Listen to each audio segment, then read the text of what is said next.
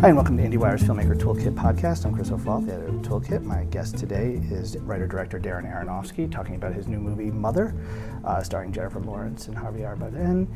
And, you know... Michelle Pfeiffer and Ed Harris? Well, yes, there's a whole cast. There's a whole wonderful cast. And this week's episode of the Filmmaker Toolkit podcast is brought to you by TriStar Pictures and MRC's film, Baby Driver. Written and directed by Edgar Wright, the film follows Baby, played by Ansel Elgort, a talented young getaway driver who relies on the beat of his personal soundtrack to be the best in the game. When Baby meets the girl of his dreams, played by Lily James, he sees a chance to ditch his criminal life and make a clean getaway. Baby Driver is nominated for the SAG Award for Outstanding Action Performance by a Stunt Ensemble in a Motion Picture, and a Golden Globe for Best Performance in a Comedy Musical for Ansel Elgort. Baby Driver, for your consideration in all categories. Been thinking about, I only saw it last night, how to describe it. Actually, your quote here is actually a good way to start. Mother begins as a chamber story about a marriage. At the center is a woman who is asked to give and give and give until she can give no more. Eventually, the chamber story can't contain the pressure boiling inside, and it becomes something else. And that something else is like no other movie I've seen. And it is something, movies always are never intentionally made comfortable for the audience. But this one, Anthony Bourdain said it was like a poke in the eye. It was a real rattling of the cage, and very intentionally. I'm wondering, for you, who are some of the directors or some of the films when you think about that ability to like rattle your cage or take, because you clearly want us out of our comfort zone. You want us, the world outside has come storming in, and I'm wondering what for you is something when you think about cinema, the ability to do that, or is it even other art? Is it music? Is it?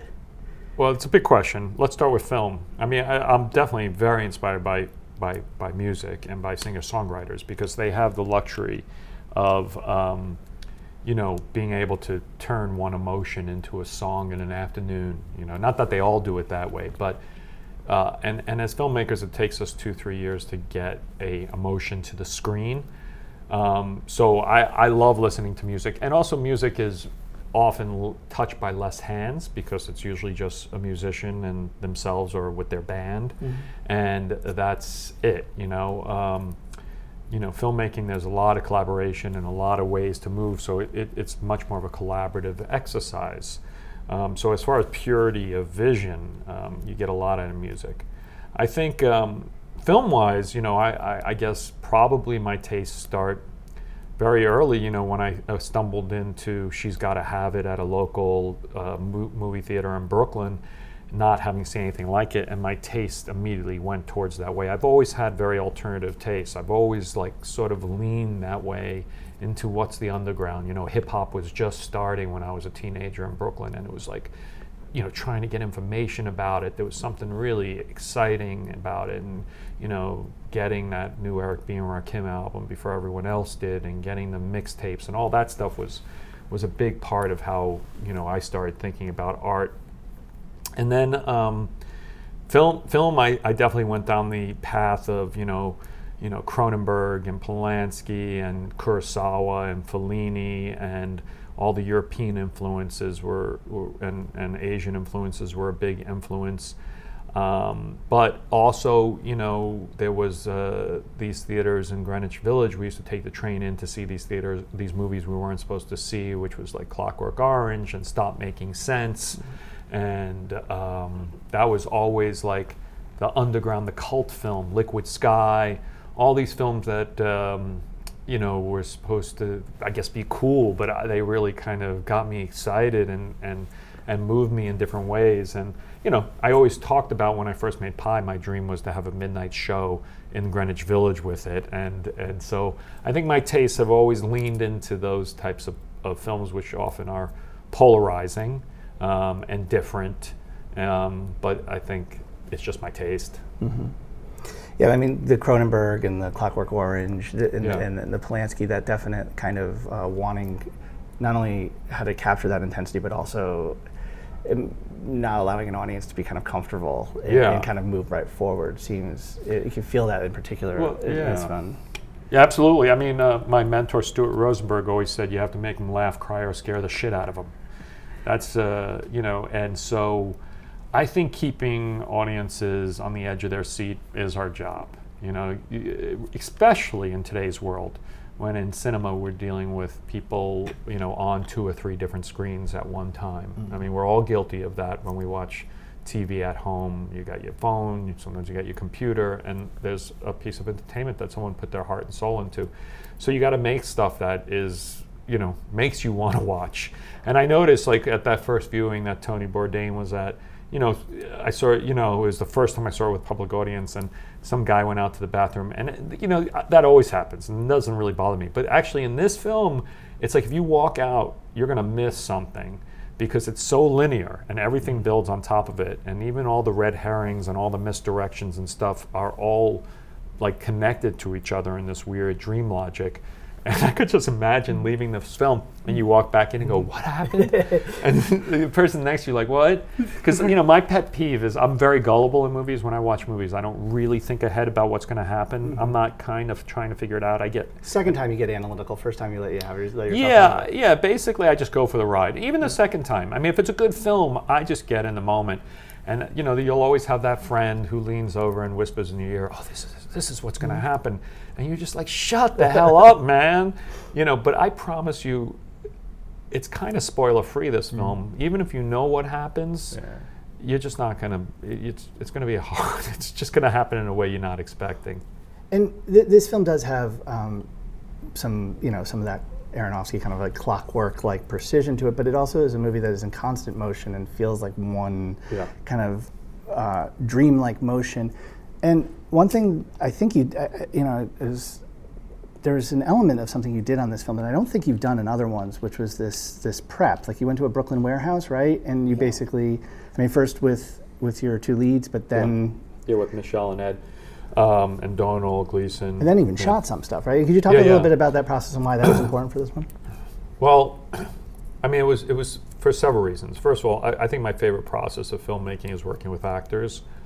And, you know, unfortunately, you work, you know, for 2 months with actors every 3 years.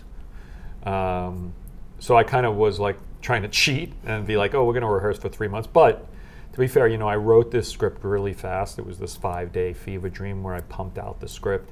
But a lot of the symbolism and a lot of the scenes and the whole architecture and the kind of dream logic was in it. But character was something I knew we were going to develop with the actors. I mean, I understood the allegory of the film and what the characters should be doing, but I wanted to turn them into real people with real emotions. And I think sitting around with the actors in this warehouse out in Brooklyn with the house taped out on the floor, kind of Dogville style. So there's like a floor plan. So there was a floor plan. Yeah, and like even like we had the staircase in there, and when the actors got to the staircase to walk up, I made them like walk with their knees up high to make believe they were walking, and I made them walk, you know, because I wanted I wanted them to get a feeling of moving through the house, because the house is such a big character in the film. And I wanted the cameraman to try to figure out how we were going to deal with those challenges. And then for the last 2 weeks of that 3-month period, we got all the actors there together, and without hair or makeup or costume or a set with walls, we shot the entire film. And then I had my editor slap it together, and we had like about 110-minute long cut of the film that we were able to watch. And I remember I showed it to the entire crew, and most of the crew just sat there blary-eyed because it was very hard, because there were no walls, there was no costumes.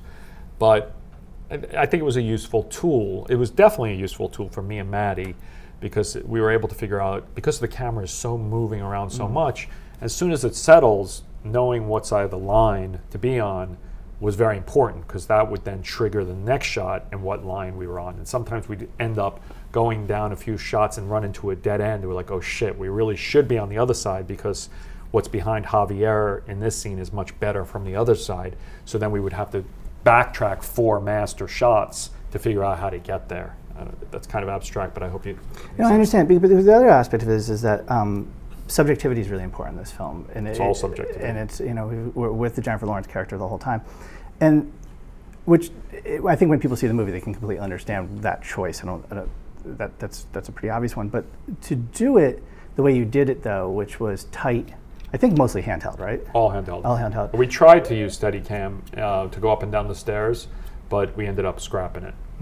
But I mean, this idea of being with her, but being with her in the sense, I mean, in the sense, we've seen movies with houses before. You know, you could do something with, you know, establishing her in space, use point of view shots. You want this very not only movement, but also with her, physically close to her. Is that something you kind of knew going in, or is that something you kind of figured out in the warehouse? Is that? No, I think it was always from the writing. It was like I was telling the movie of Mother Earth. I was telling the story of people showing up and people sort of how they treat her, you know, without really being aware of her. That was always the intent, and I wanted the audience to be in Jennifer Lawrence's character's head the entire film and to go through that experience. So from the beginning, I was like, we're making a full subjective movie, more than I ever have. In Pi, you know, I sort of started playing with those ideas, mostly because I had no money and I had one actor. Requiem for a Dream interested me because suddenly, I had 4 actors with different point of views, and suddenly I could do things like split screen to sort of express different subjectivity. But then I moved away from it in The Fountain. The Wrestler was much more like a faux documentary, objective study of the character. And Black Swan, I started to lean more into it.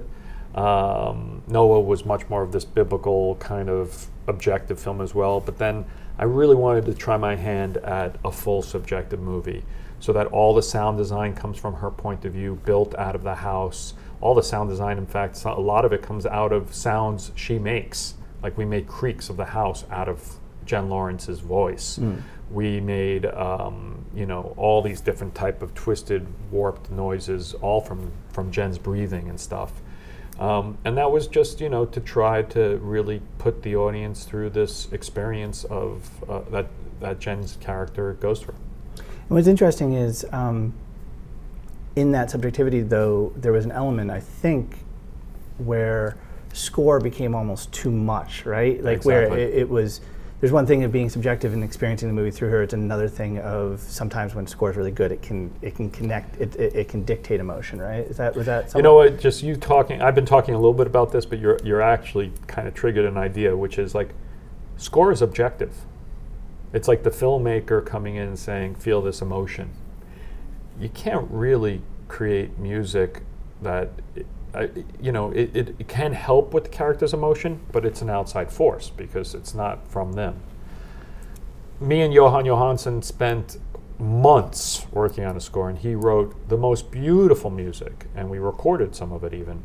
But every time we put it on the film, just something happened that was really weird. It wasn't enhancing the film, and it had nothing to do with the music because we tried many different experiments and different ideas. And we're like, oh yeah, that helps a little bit, but it wasn't really. And he's also so perfect because he uses sounds in a way that unbelievable, in a way that could be part of the sound design, which we ended up using. I mean, there were a lot of elements that he created that we ended up putting into the sound design. But you know, you can't really. Anytime it went into musical vibe, it like kind of lifted out of the film. It had to be something that was organic to the house. So like creaks of the house and creaks of the boiler, sounds of the boiler and sounds of the wind chimes.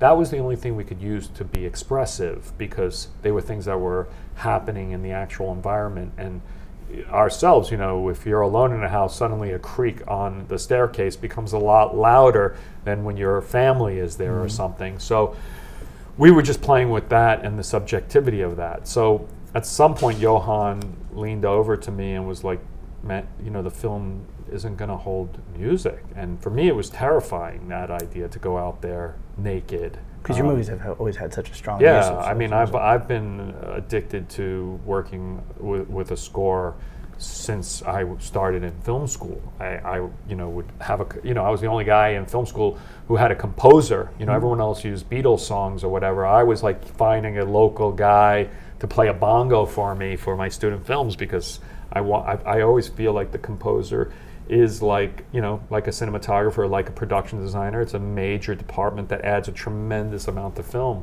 So this was the first time when it just didn't really make sense.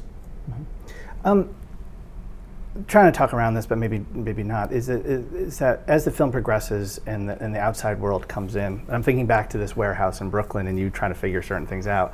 How much of these transitions, these rapid transitions of what happens to the house, and sometimes it's a cut, sometimes it's a pan, and it's like we're in something completely different. And it's hard. Part of that's lighting, production design, but how much of that? Did you say sometimes it's a? Sometimes it feels like it's like a pan and a cut, right? Or is it always? Oh, I mean, we did continuous. We connected everything. You connected everything. Oh yeah. So there's no cheats. There's no cheats. There's no cheats. That's why there really isn't. I mean, we never really put like within POV pans like cutting to something else. Like Jen walks from one setting to the next. Now we didn't have that whole thing going on the whole time, but we basically always had the room that she was coming from and the room that she was going to happening. Okay, and the room she was in. So we could always, we were always, moving through the house and keeping like one side of the house alive. How much of, some of that is the actually working with your head of department and figuring out how you're going to do it. But in terms of from a filmmaking standpoint, that idea that, how quickly you can make those transitions or what would work, is this something where in those 5 days of fever writing, because you saw it that way and because you're filming it a certain way, it has an internal logic in your head, you're going to be able to make it work? Or is it something where you really actually had to figure out how some of those things were going to work? Well, the fever dream evolved, and because of the complexity of the filmmaking, it might have been technically the most difficult thing me and Maddie ever did together. And I think, bringing in Phil Messina and bringing in, Danny Glicker in costumes and Judy. Well, Judy's been with us, but really it's very similar to the sequence in Requiem for a Dream where the apartment splits apart and the fridge comes alive. And then also in Black Swan when, the paintings on Barbara Hershey's walls start to come alive and she starts to turn into a swan. I like that. Doing that in film, that always gives me the giggles because it's just fun to sort of slide out of reality and go into madness. But this is a 25-minute long sequence of insanity after insanity after insanity, just trying to outdo ourselves and take the audience to this fevered pitch without music.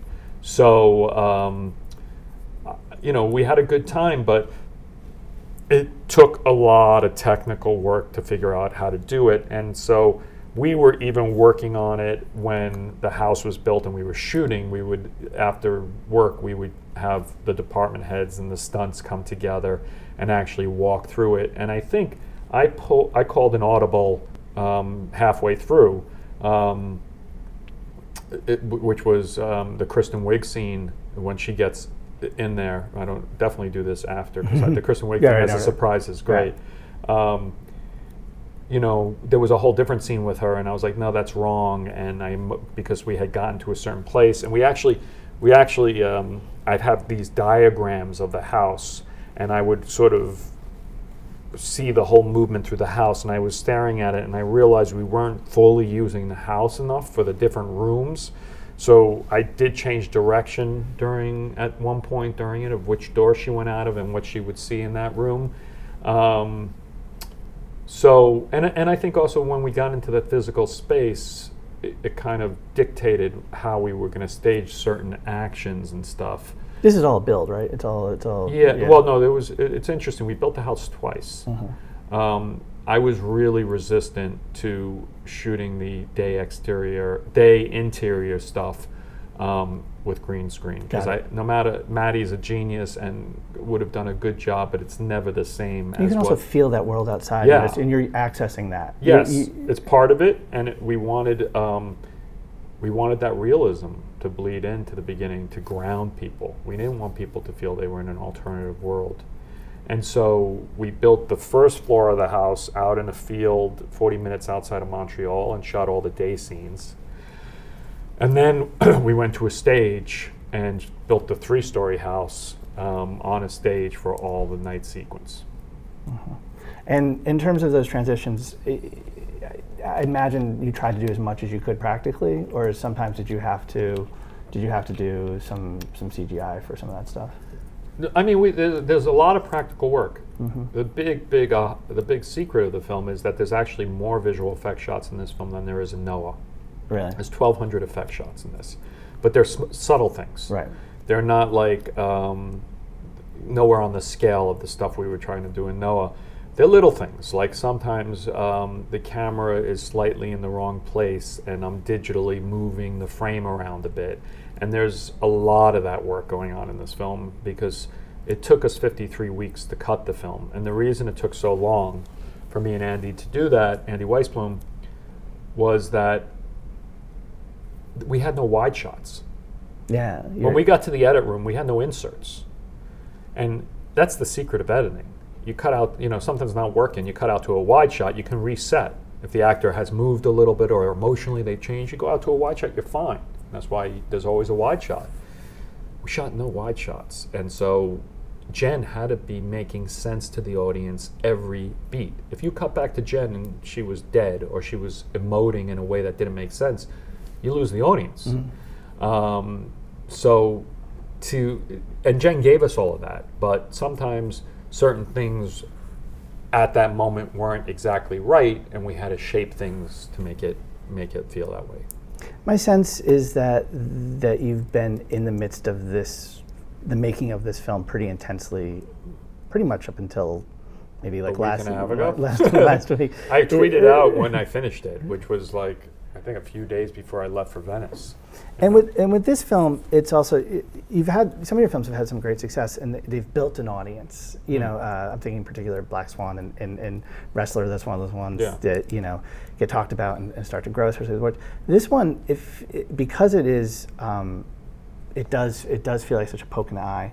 And you are just emerging from this post world, and it's boom, big festivals, and then Friday. People will be listening to this after, but in 2 days you're about this is a big rollout of something like that. What is this experience like? Because I imagine with this film, this is something where this has been so in your head, you've been so creating, and then to get all this reaction and to put this out, is it? It's got to be a little bit different for this. Yeah, this isn't a film that. I think it's good. I think it's a type of film that is creating a bunch of noise, and it's all different types of noise. And I'm hoping the curiosity is going to drive people to see something very, very different. But were those initial reactions for showing it, or do you have a close group of people that you're showing things to throughout? And well, yeah, we always knew we were making a film that was very punk rock. That was we were throwing a punch at the audience. We were. And there are people that are going to totally dig that and want to go there, and there are going to be other people that are going to be like, whoa, what the heck is that? But, there's young people out there that go out partying all night. They're going to have a better time at my movie than going to see it, I think right now things that punch and that thing break out have, and grab, I think like this film might. We'll see what happens. You know what? I got to make the film I wanted to make, and it's out in the world, and you can't control everything. There's so many things going on. We're dealing, things like It Happened, which is like, the week before, which is great for cinema and may be good for me and may be awful for me. I don't know what it is to be in the shadow of a $115 million film. And then you have things also like travesties happening around the world, like Irma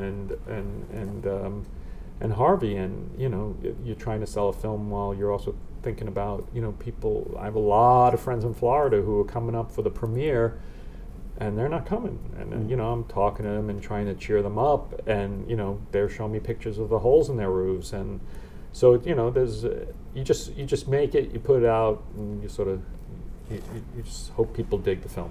What about the process with this one? This one seems as if it was. I know there's a certain amount of precision, there's a certain amount of time that's on you getting ready for these things. Yeah. But in general, this film went very quickly. Yeah. And part of that, it seems like it stems from your creativity, but it also seems like something, the pieces like Jennifer Lawrence fell in place, you're able to move quickly. Yeah. Is this something where, I don't know, but I know there's been a lot of false starts with some big projects. There's, I feel like the list of films that we were hoping for from you is these things where you jump off. Is this something where, now that you've made one this quickly, what would be like the ideal turnaround for you in terms? Do you feel like you're someone that, like, forget about constraints, forget about studios? Is this something where like a film every 2 years feels about right? It feels like about like what? I think. Or do you need more time? I think a little more than that. I'm not that fast. I think I'm just a little more careful. Even with this one, we were careful, but I wanted to shake things up. We've been doing the same thing for a long time, and I wanted to try a different process to see what would happen with the team if we did something where there wasn't so much pre-production, if we were a little bit more rock and roll about it, and just be like, you know what, we've been doing this for a while. We know we like to push each other. Let's try to make something crazy, and let's just see what happens in the world, and that was it. I think it's important to shake it up. I mean, I talk about something that was really inspiring to me was actually Alex Gibney's documentary on James Brown, Mr. Dynamite. Did you check that out? Yeah. It was great. But there was a moment where his band fell apart and he went electric, and then suddenly funk came out and Bootsy Collins and all that. And that was very inspiring to me. It's like to shake things up and just keep moving forward creatively and to take risks and do different things. I think that's what keeps you young. Is this a process that you'd like to repeat? I don't want to repeat any process. No, but I meant the more, fast speed. The speed, the punk rock, the. Yeah, I mean, I don't know. We'll see. Right now, I don't want to do anything. I want to relax and chill out for a little bit and just sort of let it settle. And it's kind of like the way we finished this movie, it was such a rush because the studio pulled our release date up by a month. They wanted us to go to the festivals and just come out big and see what happened. And I was all game, but it just meant that I've been working 20-hour days for a month, all of August. I didn't have a summer. All of August was 20-hour days, literally 7 days a week for 5 weeks. I mean, that was August. We finished. I had maybe a day, 2 off, and then I had to go get a suit for Venice. It was insane. So, I'd like to take a break. I'm kind of a little traumatized by the whole thing, and I just sort of want to relax for a little bit and, catch up on Rick and Morty season 3 and Game of Thrones season 7. I mean, that's really what I want. And The Deuce is coming out, so I got a lot of relaxing to do. All right, Darren. Never mind Naked and Afraid XL season 3. But there you go. Darren Aronofsky, October and November, binge watching. Okay, exactly. Thank you so much, and congratulations on the movie. Nice to meet you. Nice to meet Great you. conversation.